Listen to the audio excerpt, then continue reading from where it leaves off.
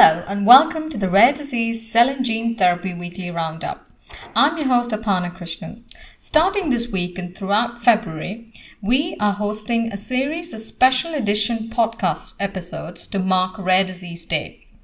The initiative is part of a new 6P campaign aimed at promoting awareness about rare disease challenges and its impact on people and society. The 6Ps are partnership, policymaker, payer, farmer, physician, and patient. Our message is that the 6Ps are absolutely essential to successfully serve the rare disease community and achieve access to medicines. This week, we will focus on the first P, that is partnership. The P4A team discuss what they consider partnership means in the rare disease context by providing examples of different types of collaborations. To tell you more, here's Sophie Schmitz, Managing Partner of P4A. At the end of January, I launched the 6P initiative on behalf of Partners for Access.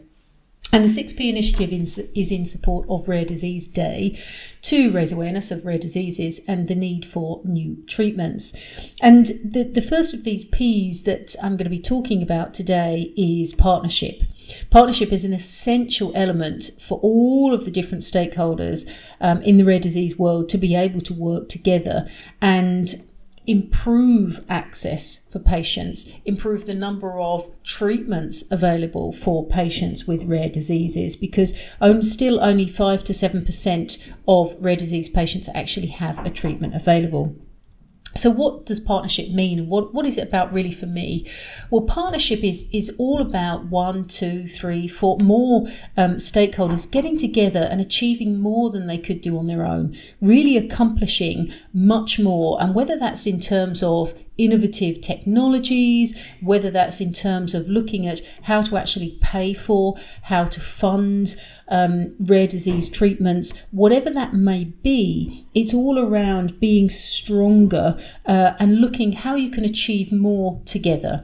And I would certainly urge everybody that works in the world of rare disease to really focus on that and do much more than you could on your own to help those patients get more treatments and get more access to treatments. Now, first we discuss the role of patient advocates and the importance of their influence. From Christina Potion. When thinking about partnership in rare diseases, I'm thinking about the importance of collaborating as equal partners, recognizing that at this point every player in the healthcare system is needed. But patient groups are not yet fully recognized as this equal partner.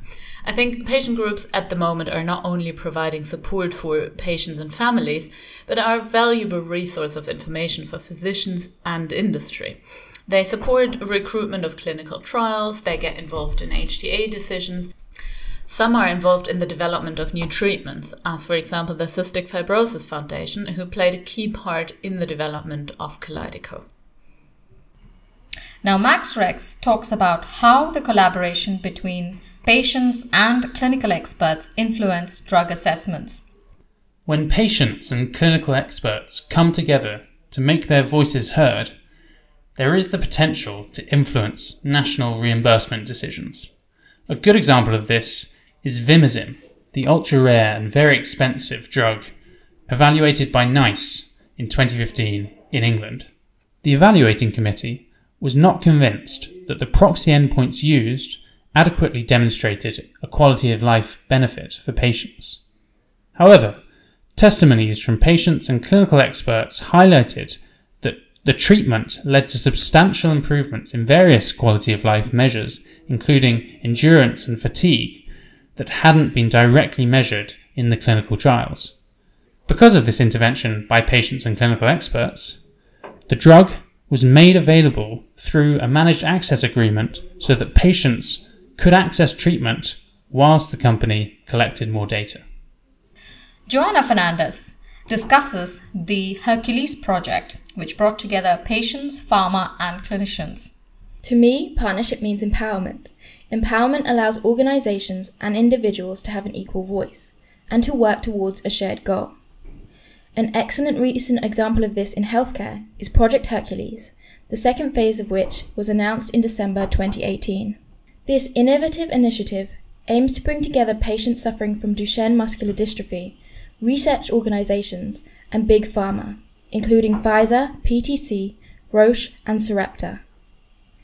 This multi-stakeholder collaboration, led by the non-profit organisation Duchenne UK, is giving patients an active role in the drug commercialisation process. Global patient organisations will be influencing evidence generation and educating pharma on which aspects of the disease are the most important to them. This knowledge will then be used during the health technology and reimbursement processes to help demonstrate the value of medicines for rare and orphan diseases. Through this new approach, DMD patients are able to help pharma get life-changing medicines onto the market faster.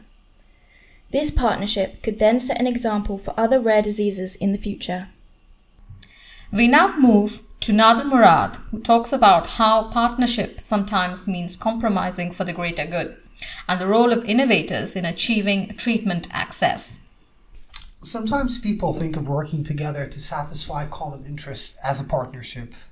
I think that's the easy half of the story. For me, what truly defines a partnership is acknowledging that when we are trying to achieve a common goal, there will be a lot of conflicting interests. Yet despite this, we still try to strike a fair balance for an equitable outcome for all those involved. It's all about making some sacrifices for the greater good.